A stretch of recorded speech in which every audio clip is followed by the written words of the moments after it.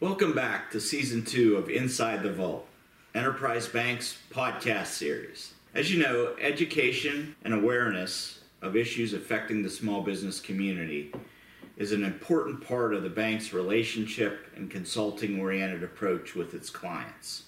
If you enjoyed today's episode, please be sure to review and rate us on all of your popular podcast platforms.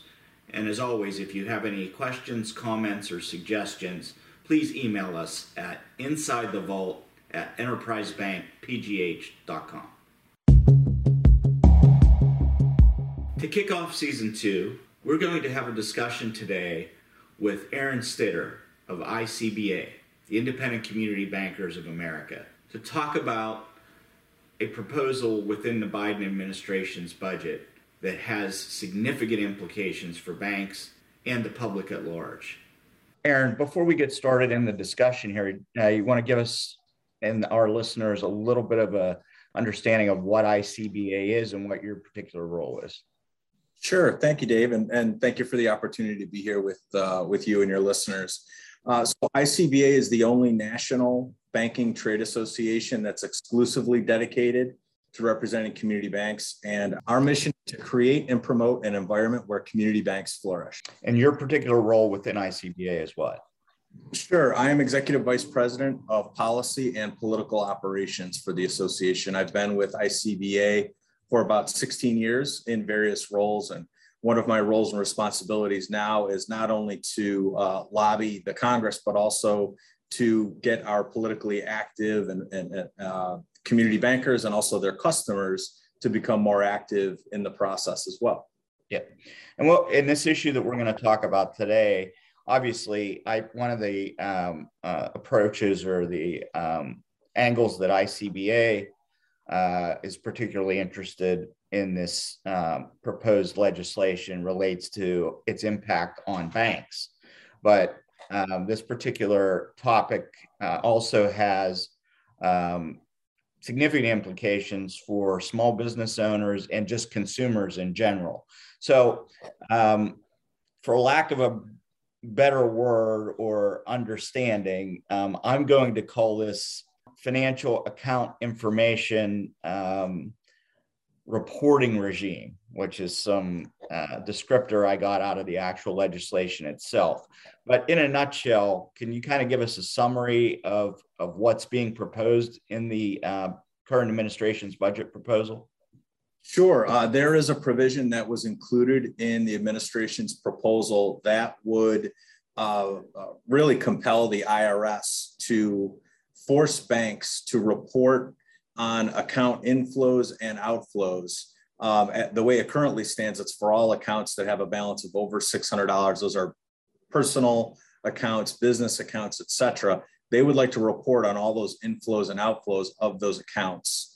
And under the auspices that if the IRS has greater insight into these individual accounts, this is information that the IRS is not currently collecting. But if they do collect this information, they will be able to increase either the IRS burden that individuals owe the IRS or capture additional funds that people are not paying to the IRS. And so this is to, quote unquote, to close the tax gap between what individuals may owe the IRS and what is actually provided, what funds are actually provided to the IRS come tax time. So this is about increasing the revenue because of, let's say, errors or intentional, tax cheating, let's say, or misreporting? Yes, I think that is definitely what the proposal is trying to get at. One of the major issues that we have, and ICBA is adamantly opposed to this proposal. We should definitely mention that. We are getting our customers, individual community bankers and their customers engaged in this, but it is gross overreach. And what we hear coming from the administration and proponents of this provision is that it's to catch high net worth individuals that are cheating the tax code. What we know, and anecdotally, is that high net worth individuals that are predisposed to try to cheat and lie on their taxes aren't using their traditional bank accounts as inflows or outflows. to perhaps hide some of that income. They're using other offshore accounts and other mechanisms. So this is not going to have, we feel that this is not going to have the desired effect that proponents believe, that is going to bring people under greater compliance, and that it's going to go after particularly high net worth individuals. It's going to fall disproportionately on lower income individuals that are going to have now a broader audit, the possibility of getting audited. And also it's going to complicate small business owners' tax returns as well. So it's going to add a lot of complexity and over-reporting into the system. And it's also going to make individual consumers and those that pay their taxes much more susceptible to cybercrime and also privacy issues per the IRS's increased information. So you mentioned early on in that explanation, it appears the intent is, trying to target high net worth individuals that may not be paying what the administration considers to be fair share. But, I did some quick back of the envelope math here, and, the minimum wage proposal at $15 an hour and a 40-hour work week, that's $600 right there. So, essentially, if you're making minimum wage or better, you're going to fall above this threshold of $600. It's a loaded question, but that really doesn't seem to me to focus on high net worth individuals. Yeah, it's one thing that's being reported of what their intentions are, but then when you look at the language, and you've got it exactly right, Dave, that they're looking at all accounts currently that have over $600 in them, and that's personal business accounts, and those are inflows and outflows. So whether you are, we've had instances of customers that are taking care of elderly parents that may be paying their bills for them that have these inflows and outflows. Also, we've heard from community bankers just the number of individual customers that change their account information, that open and close accounts, and that may have some inflows and outflows that are above that limit. Those are now going to be captured by the IRS. And I can't stress enough that this is new information that the IRS is now collecting ostensibly on your income, in addition to all those inflows and outflows as well. So obviously there's a lot of negative consequences to this. So you mentioned them briefly in your intro to the issue, but let's just talk about the extent of information and the security of that information. You're talking about, and you probably know the statistics better than I do, how many banks there are in this country and how many accounts within each of those banks. Yeah. And this is not just banks too. This would be all financial institutions and other entities yet to be described or identified yet. So this would be all encompassing. So you're looking at all banks of all sizes, credit unions, finance companies, et cetera, all other options where you may have an account, but all are going to be would be required under this proposal to provide this information. I mean, just the capacity from an IT perspective that would be necessary to transmit the data.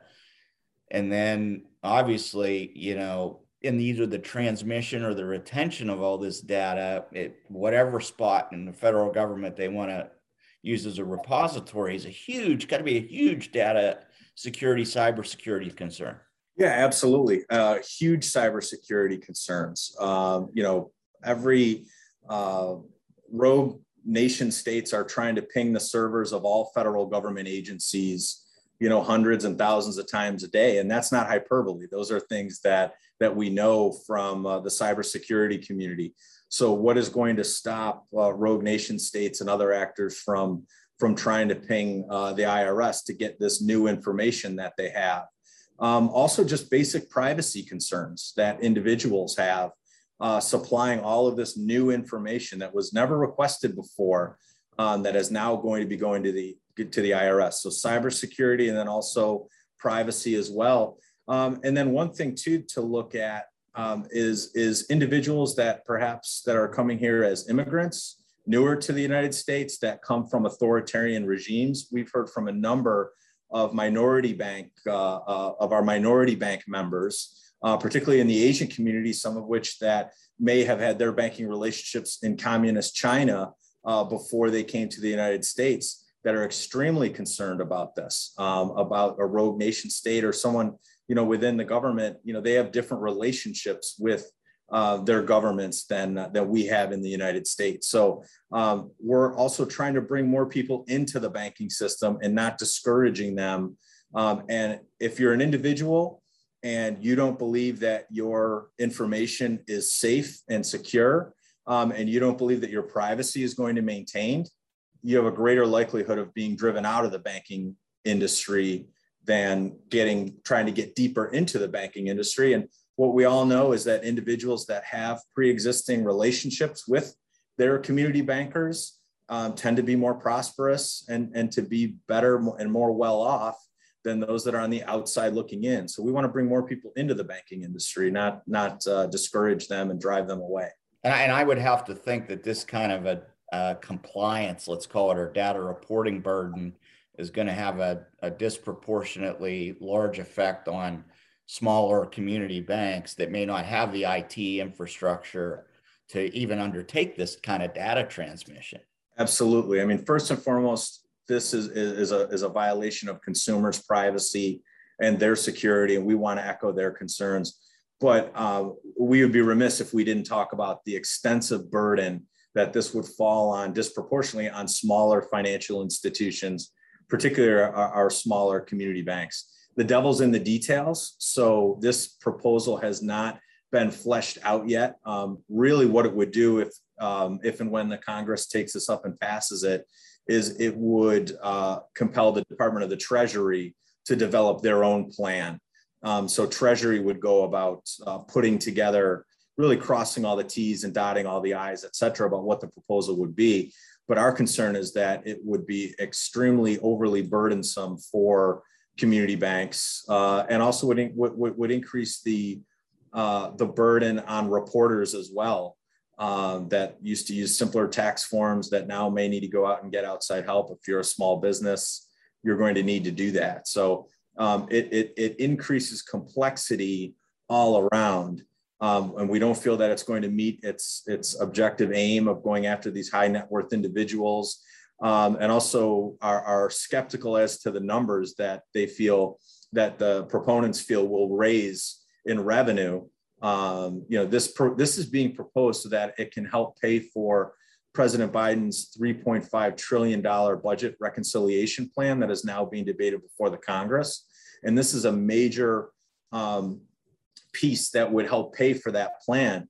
And we feel that it's wholly inappropriate to go after these individuals, put their security at risk, et cetera, for this type of plan, and highly dubious as to whether or not they could raise the amount of money that the IRS is reporting they will be able to raise from it. I just think it's in general, it's a really bold move or bold proposal in that, again, we just talked about $600 average balance, is really touching a very large portion of the population, both consumer and business. And the reason I'm really surprised with the timing of this and the extent of this proposal is you have distrust of government already. There's lots of people concerned about, the effectiveness of the vaccine and all these different, kind of government trust related concerns. And this is really going to add to that. And again, when you're dropping down to the kind of minimum balance they're talking about, it's going to be an issue for everybody. Absolutely. I mean, trust in government, if you look at polling, trust in government just overall is at an all-time low. In fact, ICBA partnered with Morning Consult to do some polling on this very proposal. And what we found is that 67% of survey respondents, so 2/3 of all survey respondents, oppose or strongly oppose, over 53% strongly oppose this proposal. 22% of survey respondents actually supported it, but overwhelmingly oppose this proposal. That encompasses about 80%, 79% of registered Republicans, 74% of independents, and even 51% of registered Democrats. And we'll talk about this, I think, in a few minutes, but this is a Democratic proposal. So half of your own political party, your own political base is adamantly opposed to this reporting requirement. And a lot of it has to do with distrust in the IRS and writ large, just a general distrust in the federal government. And we talked about it before, but the breadth of information that they're taking, if you're trying to find, we've used this analogy, if you're trying to find a needle in a haystack, you very rarely will get that needle by adding tons and tons more hay. And that's exactly what this proposal does. And we think that that comes out in the survey results that we've gotten. And most respondents are adamantly opposed to it. Well, let's take a minute and talk about the mechanics of this. First of all, where can our listeners or the public at large find this proposal? Sure. This is part of the Biden administration's 2022 fiscal budget. And now it also was included, and this is where it kind of gets a little bit tricky because it's not a bill number per se. So I can't say call your representative and urge them to oppose HR 2155. That's not where we are. This is part of the budget reconciliation that is now being debated and discussed before the Congress. And this provision is not all that long. Basically, it just says that the IRS needs to require banks or would require banks to report this information on behalf of consumers. But really what we need everyone to do is to reach out to their representatives and senators and urge them to oppose inclusion of this provision in the budget reconciliation package.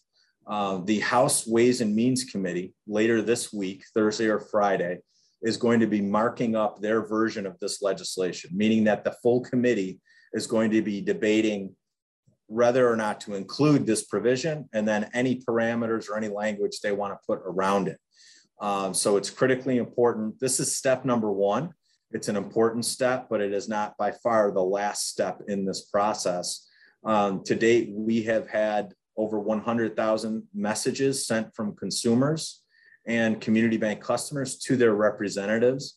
And that can be found on our website, Bank Locally, one word, BankLocally.org/privacy. And that's where any individual bank customer can find a pre-generated letter. All you do is put in your address and it will locate your United States representative and 2 senators, and you'll be able to get that out. And I'll give that address again later on in the process. But the Congress is opaque and it doesn't work. It's I think purposefully confusing at times when we're supposed to be a representative government. So it doesn't always take on the easiest way to make your voice heard, but ICBA is trying to make that easier for not only our community banks, but for their customers as well. But really, if you were to see your member of Congress at the grocery store, I would say that they need to adamantly oppose and strip out of any legislation, particularly the $3.5 trillion budget reconciliation, any increase in reporting on the inflows and outflows of individual and business accounts as a revenue raiser for this provision. We need to have this stricken from the bill. Again, from a process and timing perspective, let's say the worst happens and this actually gets put into legislation and passed. My understanding is the IRS basically would have the authority to kind of implement it from a more detailed perspective. Is that correct? Yes. So this needs to go the full process because, arguably the IRS could potentially get this information directly from consumers. The reason that they need to go to Congress and get authority from the Congress is that they're looking to compel the banks to provide this. So forcing community banks and all financials to provide this information on your behalf. Whether or not they can get it directly, from the consumer, that remains to be seen. But they want to compel the banks to do it. So that's why Congress needs to be involved. Right now, you would need it to get through the House Ways and Means Committee and then the full House of Representatives. And then that would also go over to the Senate. The Senate Finance Committee will be debating this and voting on it as well. And then the full Senate and then it goes to the president for his signature, assuming that both the House and Senate pass the same version. Once it is enacted into law, my understanding of it at this kind of early preliminary date is that they would expect to have the rules written by the Department of Treasury with input from the Internal Revenue Service for January 2022 filing. So they would want to get this because, again, this is a revenue raiser as well, how they're either by increased compliance or catching those through increased audit, right? So if you're an individual business or just a regular individual, you will have much more of an opportunity to be audited after this is enacted into law than you were before. And any disputes, and this is where it kind of comes back for our community bank brethren that listen to this, all those disputes put the bank in the middle of it between what should be an individual and an IRS dispute. And clearly the banks, we are not law enforcement. We do not appreciate being deputized as law enforcement. We comply with the law, Bank Secrecy Act, et cetera. We have no problem doing our part, but we do not want to be at the center of, we're not an instrumentality of the government, federal or otherwise. And we don't want to be put in that position. And that is essentially what it will do, which is why it'll drive, one of the things that I'd like to share, 55% of our survey respondents said that their banking habits would likely or somewhat change if this were to become law. And again, this goes against the Biden administration. One of the things that they really want to do, they want to bridge the gap. There's about 5% of the United States population that is unbanked. And depending on what study you look at, about 15 to 20% on the extremely high side of underbanked individuals. So the administration, rightfully so, wants to narrow that gap of the unbanked and underbanked. 55% of our survey respondents say that their habits would change.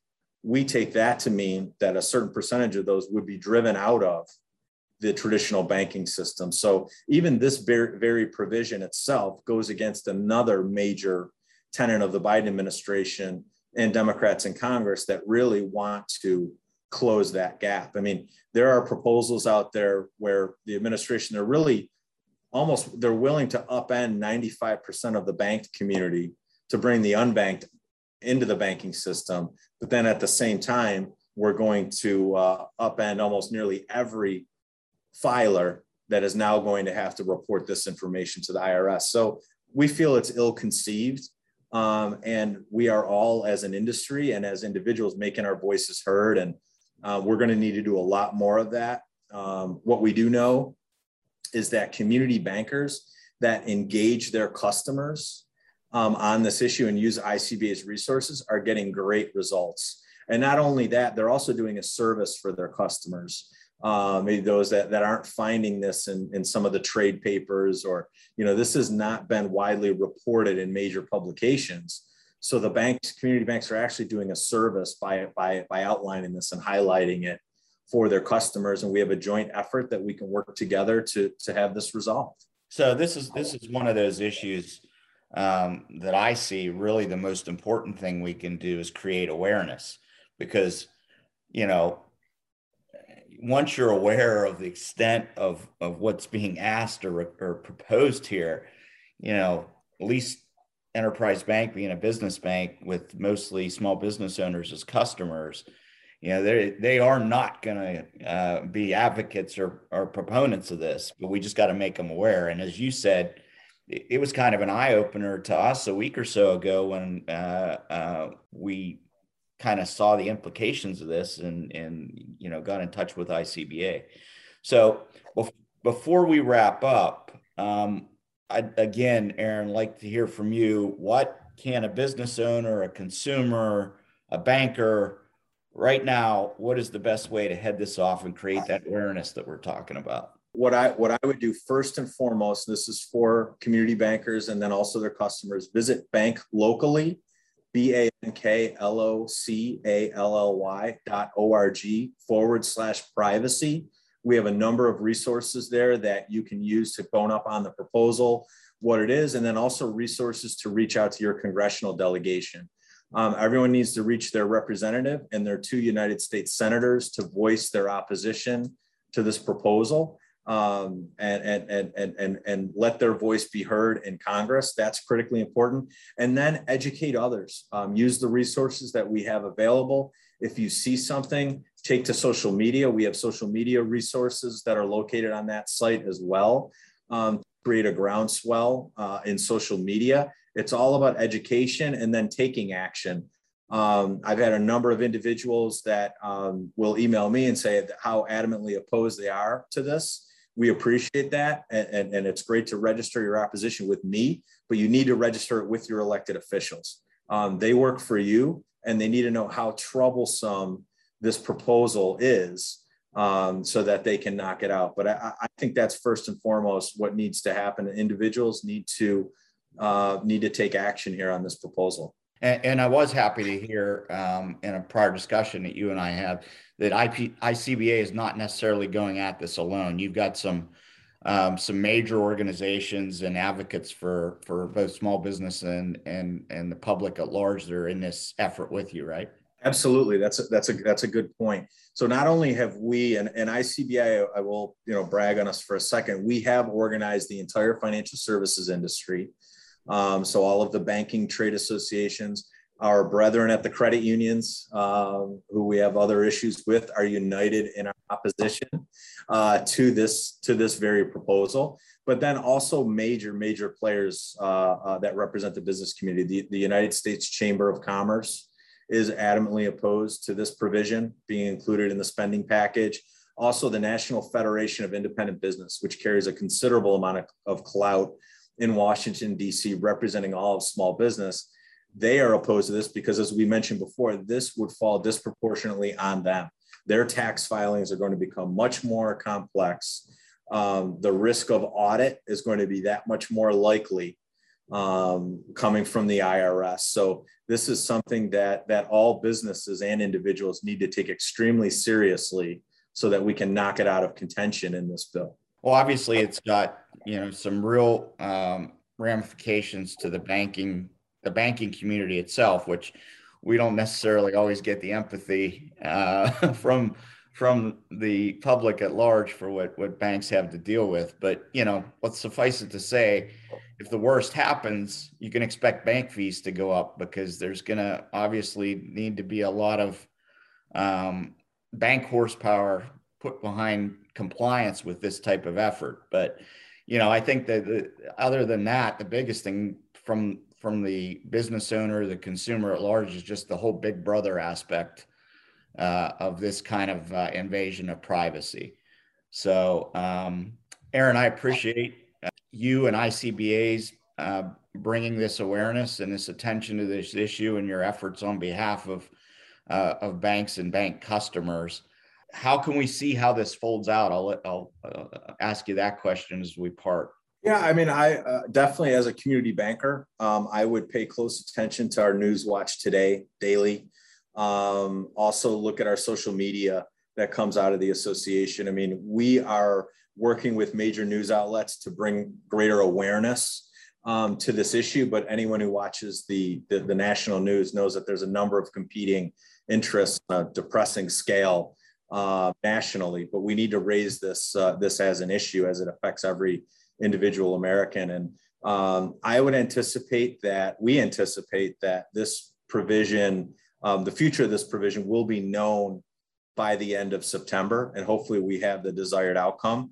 But we're going to need each and every individual to weigh in to make sure that we get that desired outcome. So please visit banklocally.org/privacy. And please pick up the phone, call your representative, call your United States senators, and urge their opposition to this proposal.